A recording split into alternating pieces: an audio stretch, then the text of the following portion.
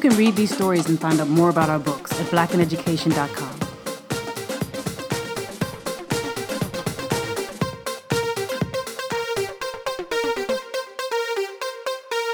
In 1781, a slave ship named the Zong, based out of Liverpool, England, was on a horrible trip to get human beings to sell them in Jamaica.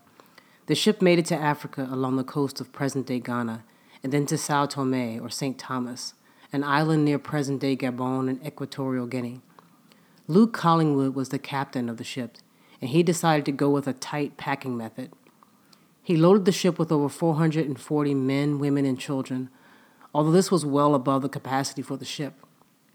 On September 6, 1781, they left Sao Tome and headed out on the 2.5 to 3 month trip to Jamaica.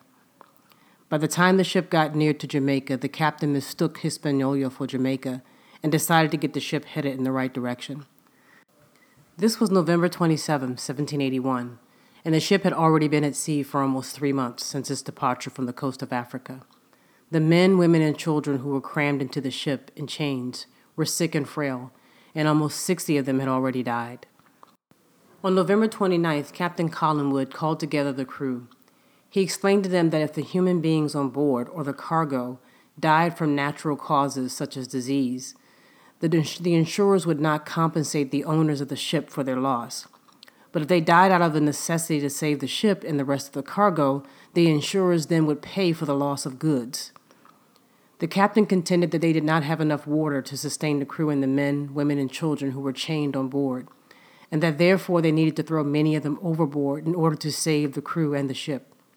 At first, one of the mates in the crew objected, but the captain's word prevailed. Luke Collingwood instructed the crew to take groups of men, women, and children up from the bows of the ship.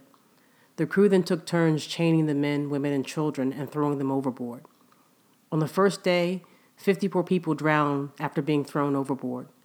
The next day, another 42 people were brought on deck, and the crew again took turns chaining them and throwing them overboard. Finally, on the third day, another 36 people were brought on deck. The men, women, and children were sick and near death. They were not able to fight off their killers, but 10 of them were able to fight and were not chained. They jumped into the water themselves. So on that day, 26 were chained and thrown into the sea, and another 10 jumped in rather than be chained by their murderers.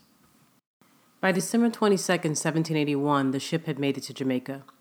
This case strikes me because of the utter disregard for human life, obviously, and because of the way the court proceedings played out once the Zong got back to England. The owners of the ship filed a claim with their insurers to recover their financial loss for the 132 people who were thrown overboard. The insurers refused to pay, and several court cases and/or proceedings took place. The Solicitor General, who was acting on behalf of the owners, argued that the men, women, and children were goods, and that this was a matter of insurance. He said, "What is all this vast declamation of human people being thrown overboard? This is a case of chattels or goods. It is the case of throwing over goods, for to this purpose and to the purpose of the insurance, they are goods and property." The question of their humanity and of murder never truly entered into the legal questions decided upon during the proceedings. Although they were alluded to, no charges were ever brought against anybody involved.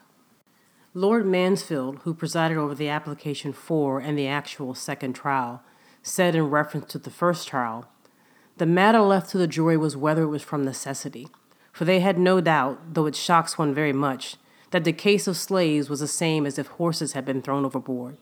He further stated, "If the slaves die a natural death, the underwriters do not pay for them. But in an engagement, if they are attacked and the slaves are killed, they will be paid for as much as for damages done to goods, and it is frequently done, just as if horses were killed.